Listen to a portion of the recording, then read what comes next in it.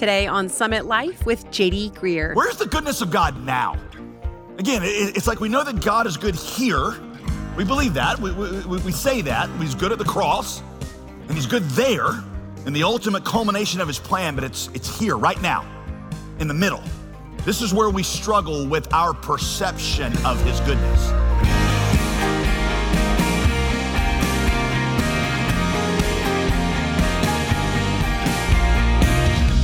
Hey, happy Friday, and welcome back to Summit Life with Pastor JD Greer. As we get ready for the weekend, today we're kicking off a brand new teaching series never before aired called Goodness in the Middle. In this series, Pastor JD walks us through the most famous chapter in the Bible, Psalm 23.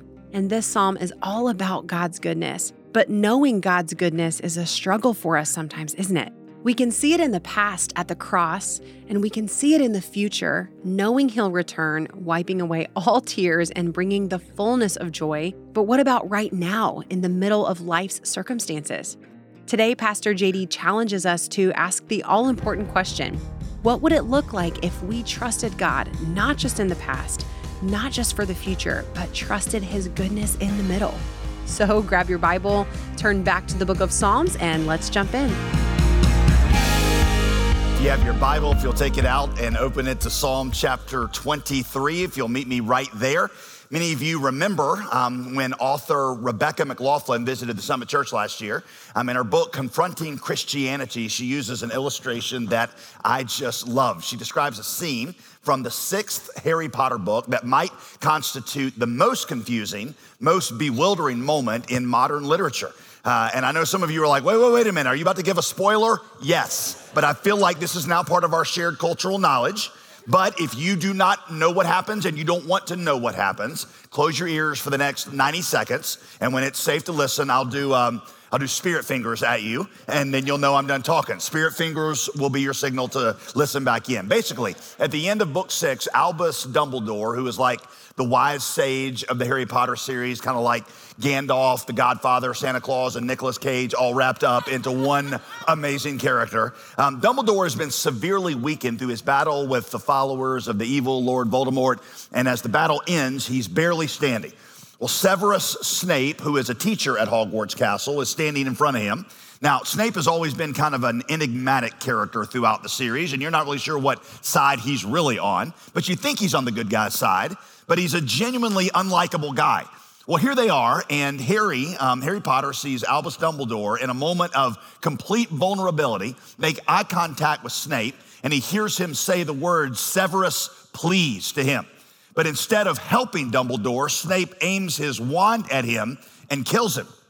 It seems like the ultimate act of betrayal, a moment when evil triumphs over good and all is lost. But in the next book, you learn that Dumbledore had confided to Snape that he was dying of an incurable disease, and that when he died, he would be able to grant to Harry a power that Harry would not otherwise have, a power by which he could defeat the evil Lord Voldemort. So Dumbledore makes Snape promise that when the moment comes, Snape will let him die so Harry can receive that power. And so what Snape was doing there at the end of book 6 was actually not an act of betrayal, it was an act of faithfulness. And so suddenly, when you learn all of this in book 7, the meaning of Dumbledore's please, Severus please, is reversed. Dumbledore's death was not a triumph of evil, it was a triumph of good. And it was all according to plan. But you don't understand any of that until book 7, okay? All right, spirit fingers, you can listen again. All of you with the ears plugged, I share that story because sometimes life feels for us, does it not, like we're stuck in book 6. Like Lord Voldemort is in control. And it seems like if God were really there and he was really in control of the story, it feels like things would be different. I wanted to do a short series on Psalm 23 because Psalm 23 is about what to do when you're in one of those times when you cannot figure out what God is doing or why he's not doing something that you think that God should be doing. I will admit to you, this is all very, very personal to me right now, going through some periods that feel like a time of waiting, wondering why God is not answering a certain prayer or why I'm not experiencing this goodness or faithfulness that I've heard so much about or even talked so much about.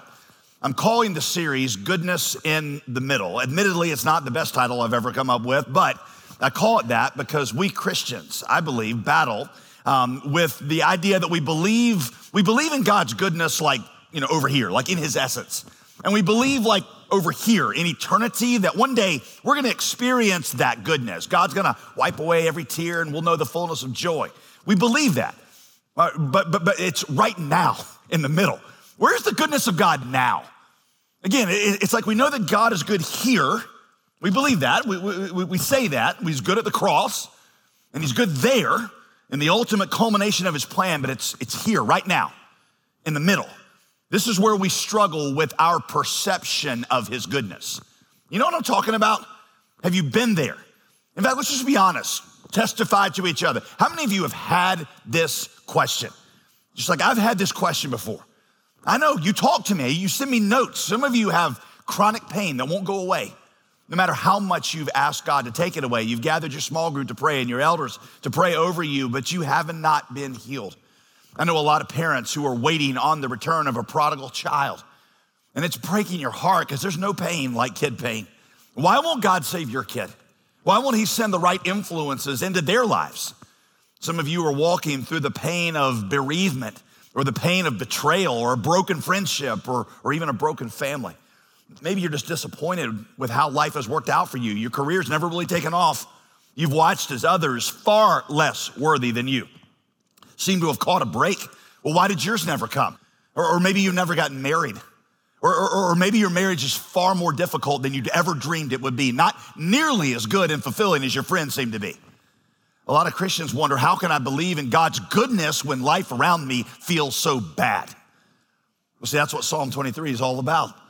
Scholars say that David most likely wrote Psalm 23 when he was on the run, either from Saul before he became king or from his son Absalom, who staged a coup in the latter years of his kingdom. David's life had started out so well. He was the boy pulled from the pasture and anointed king who then went out and killed Goliath. But now everything is unraveled. He's been forcibly separated from his family and he's on the run. His wife has left him for somebody else. He's lost a child in childbirth. His family had fallen apart. One of his daughters had been sexually abused by her brother.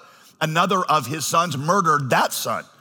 David was twice the victim of a deliberate and vicious smear campaign. Even though David had heroically, time and time again, sacrificed himself for his nation, that nation regarded him in both of those chapters I'm referring to as a traitor and a troublemaker. Y'all, I used to think that David wrote this psalm in his early years when he was a shepherd boy, but honestly, this psalm is far too reflective for somebody early in their walk with God.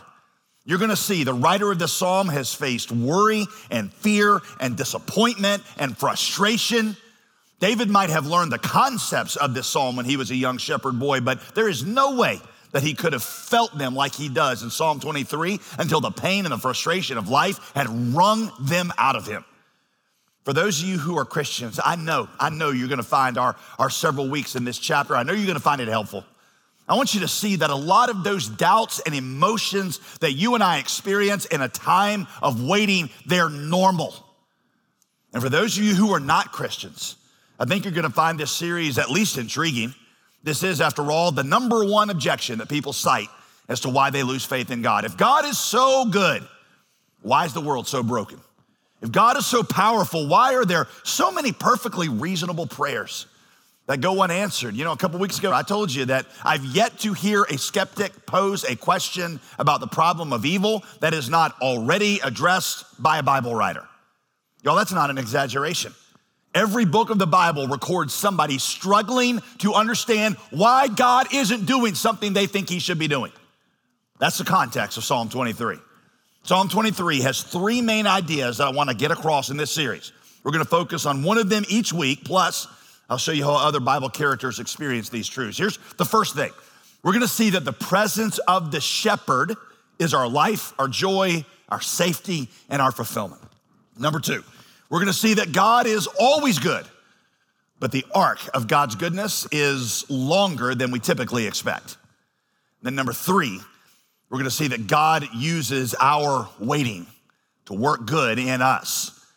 Today, let's explore that first one. How the presence of the shepherd is our life, our joy, our safety, and our fulfillment. For David, it's not anything that the shepherd gives to him. It's the presence of the shepherd himself that is life and joy and peace. Verse 1, here we go. The Lord is my shepherd. I shall not want. By the way, want there doesn't mean desire.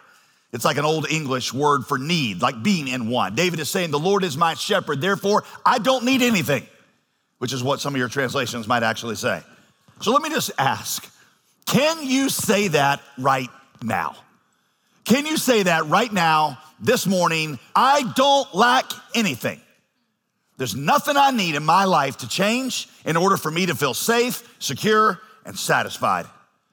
Of course, there are always things in my life I'd love to see change, but even so, even with things I'd like to see change, I can still say I lack nothing. I'm perfectly happy the way things are right now. Could you say that right now? Honestly, when you first read this, you're probably tempted to think, is this guy even living in the real world? I've got no needs right now? Who could say that? We live in a world of problems and needs. Y'all keep in mind, David had all kinds of pains and problems. Life for David at this point was about as hard as life could get for anybody. He had a broken heart, betrayed promises, unfulfilled dreams, unanswered prayers. And yet David says, I lack nothing. Why? This is the key to Psalm 23. Because the Lord is my shepherd and he's close by. And just that all by itself means I've got no wants.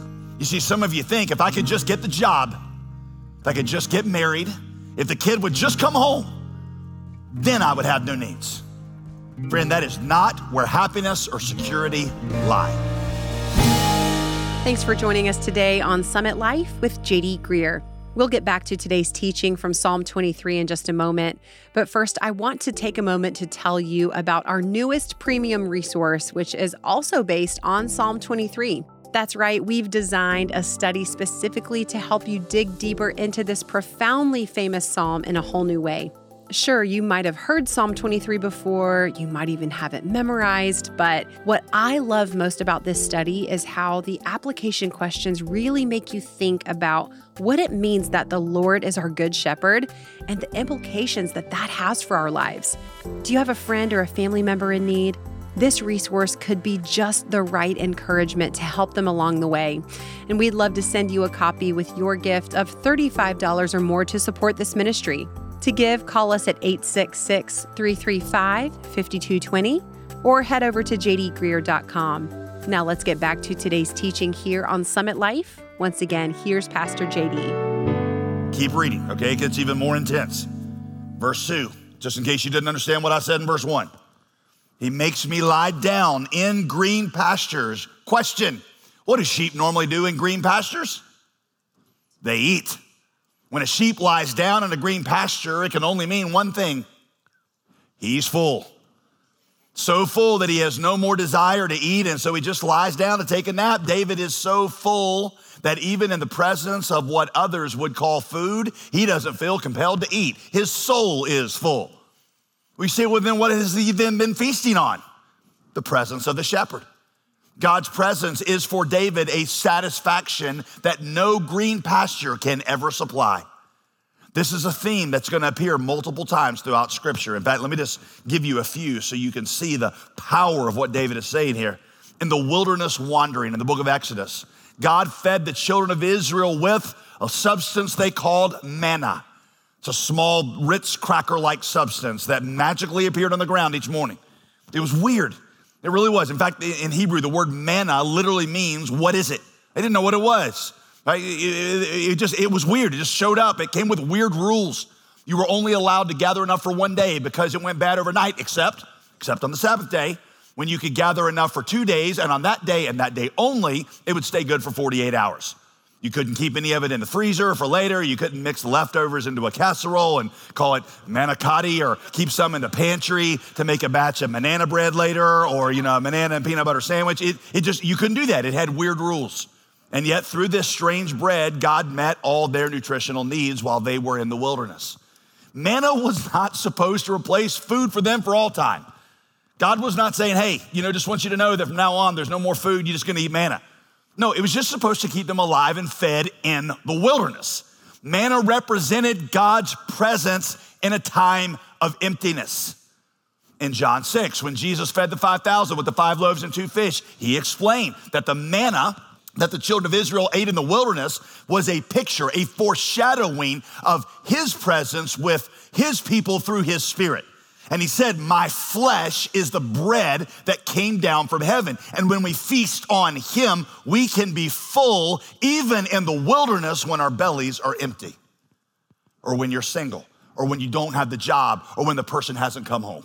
When Jesus himself wandered in the wilderness after fasting for 40 days and 40 nights, Satan appeared to him and tempted him. How? What was the first temptation? You remember? Turn these stones into physical bread. How does Jesus respond?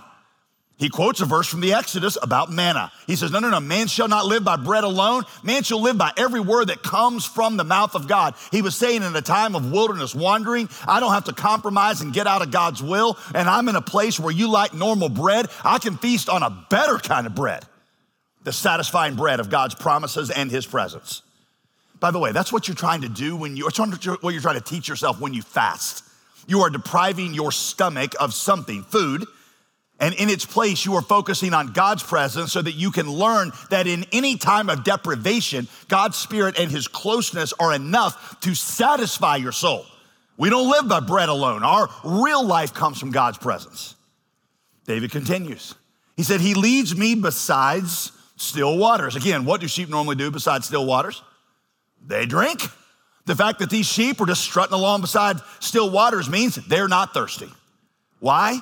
Because the Spirit of God is a well of everlasting water springing up within them. He who drinks of this water, Jesus said, pointing to a well, is gonna be thirsty again.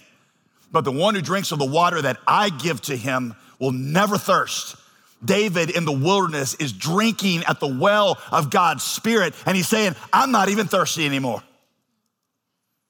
Can you say that in a time of wilderness wandering? Number 3, he restores my soul. He gives me the ability to get up and keep going, even when I've got a broken heart or a disappointed dream or an unmet yearning, when I feel like not getting out of bed in the morning. He restores my soul. There's a great book that I read years ago called A Shepherd Looks at Psalm 23. It's written by a guy named Philip Keller, who was an actual shepherd, who explains some of the imagery in Psalm 23 that us non-shepherds might miss. Right? Any shepherds in the house this morning? Raise your hand. Any shepherds? You never know, I just was curious, okay? Keller explains that one of the biggest problems for sheep is that when they fall down, they become what we call cast. You know, when something lies on its back, its feet up, unable to flip itself back over like a bug. Well, see, left by themselves, those sheep will stay that way until a predator comes along and just eats them. So the shepherd, when he sees a sheep that's cast, will stand them back up, and here's the key. He has to first rub the legs of the sheep to restore circulation. Otherwise, they'll just fall down again and roll back over in their back. That's what God's Spirit does with me, David says. He restores my soul when life has made me fall so that I can get up and walk again. Interestingly, do you know when sheep are most likely to get cast? Keller says it happens in one of 3 main conditions. First, he says, when they are in a soft, comfy spot, they roll around and will just end up on their back. Secondly, he says when they have too much wool, they get top heavy and they just flop over. Most of all, he says, it's number 3, when they're just too fat, they step on a rock wrong and they just tumble over. Y'all, we are so used to talking about a comfortable fat life as the blessing of God. Often it is not. In fact, I would say it's the quickest way for you to lose contact with your shepherd. And when God takes some of life's fatness, some of your wool away from you, it can be a blessing because it forces you to lean back in desperation into the presence of the shepherd, because that's where real goodness and security lies. Many of us have found that the closeness that we felt toward God, the closeness to God that we experienced in a time of pain or in a time of great need, was far greater than what we experienced in a time of blessing or ease. Anybody out there ready to testify to that? Yeah. It's like Bill Gates, who's not a Christian. It's like Bill Gates says, success is a lousy teacher. You learn virtually nothing from success. Verse 3, David says, he leads me in paths of righteousness for his namesakes. We're gonna come back to this in later weeks, but sheep are terrible creatures of habit. They walk the same paths over and over and over again until the grass is gone. And even worse, all the soil is contaminated with parasites that come from layers and layers of the sheep's waste being piled on the soil. So the shepherd leads them in new paths that are not as familiar, paths where the sheep have to learn to follow again. The path of righteousness is the path of dependence on the shepherd. Verse 4, even though I walk through the valley of the shadow of death, I will fear no evil. Why? Why? Because I see the silver lining in this dark cloud. Oh, because I know that happy days are right around the corner. No, I will fear no evil because you were with me. There's one reason that I'm not afraid, and that's you're with me, and your rod and your staff. I know they comfort me, they protect me, and they guide me. Do you notice how the pronouns here shift from he to you? David goes from talking about God to us and talking to God in front of us. It's no longer, he restores my soul. It's, you're with me. At his lowest point, David stops talking to us about God and lifts his eyes to God. And he says, God, in the worst places, I'm still not afraid because you're with me, my shepherd. And because of your presence, I don't lack anything. I fear nothing. I need nothing. Verse 5, you prepare a table before me in the presence of my enemies. Question, what do you do at a table? You eat. You fellowship with people you feel comfortable with. I don't know about you, but I try not to eat with people I don't like. I like food, and so I like to be with people I like when I eat food. There's nothing worse to me than a meal where you feel uncomfortable the whole time. If you want to confront me about something, don't take me out to a meal to do it, all right? Just send me a note and we'll meet. But those meals, that's what Dave's like, this is my place of comfort. In the middle of all that is going on, I'll sit down with you and I'm full, I'm satisfied, and I'm at peace. Some of you may ask, you say, well, wait a minute, JD, if God really is David's shepherd, why does David even have enemies? Isn't that the shepherd's job to keep him away from enemies? Yeah, those are good questions, but they're not what David is thinking about at the moment. David is literally in the presence of his enemies. They're just a few feet away. And even there, he sits down to a peaceful, joyful, and satisfying meal with his shepherd. In the presence of his enemies, he is at rest and joyful because he's sitting with his shepherd. Let me ask, what is your instinct in the presence of your enemies? It's usually what? Fight or hide. Fight or flight, depending on your personality. I'm sort of a combo of both. I'm a smack and run guy, fight and flight. David says, my first instinct is fellowship with my shepherd. I'm at peace, even in the presence of my enemies, because you're with me. You anoint my head with oil. My cup is full. Is that what your translation says? It's full? No, it overflows. Even in the midst of fear and worry, I got so much peace and joy that I got something to share with others. I mean, y'all, this is unbelievable, isn't it? In a time of fear and trial, David has joy and peace and comfort enough to share with others. That's Pastor JD with some powerful truth from Psalm 23. I know one thing, I am really looking forward to this new series in Psalm 23. Aren't you? As always, you can re-listen to today's broadcast or any other broadcast from our entire sermon library free of charge at jdgreer.com, thanks to our monthly gospel partners. And speaking of gospel partners, JD, I think we can all agree that they're really the heroes of this ministry. Tell us, what exactly is a gospel partner and how can someone become one? Yeah, Molly, gospel partners absolutely fuel everything we do here at Summit Life. Gospel partners are those individuals or families or couples that give on a monthly basis because they believe in the messages that we share here. These messages have had an impact on them or their family, and they want to have a role in helping other people hear what we're saying here as we share God's word. You can become a gospel partner today by going to the donate page on jdgreer.com and then selecting the monthly option. I just want to say that I personally and we here at Summit Life are so grateful for your commitment to the gospel, for your generosity. We take the responsibility very seriously to be a wise steward of what you give and to make sure every bit of it is used for the purposes of getting the gospel to the ends of the earth. You can become a gospel partner right now by giving us a call at 866-335-5220. That's 866-335-5220. Or you can always visit our website to find out more and join the team. That's at jdgreer.com. I'm Molly Vidovich. Thank you for joining us this week.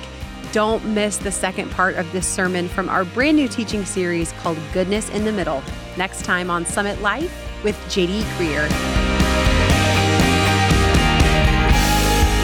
Today's program was produced and sponsored by J.D. Greer Ministries.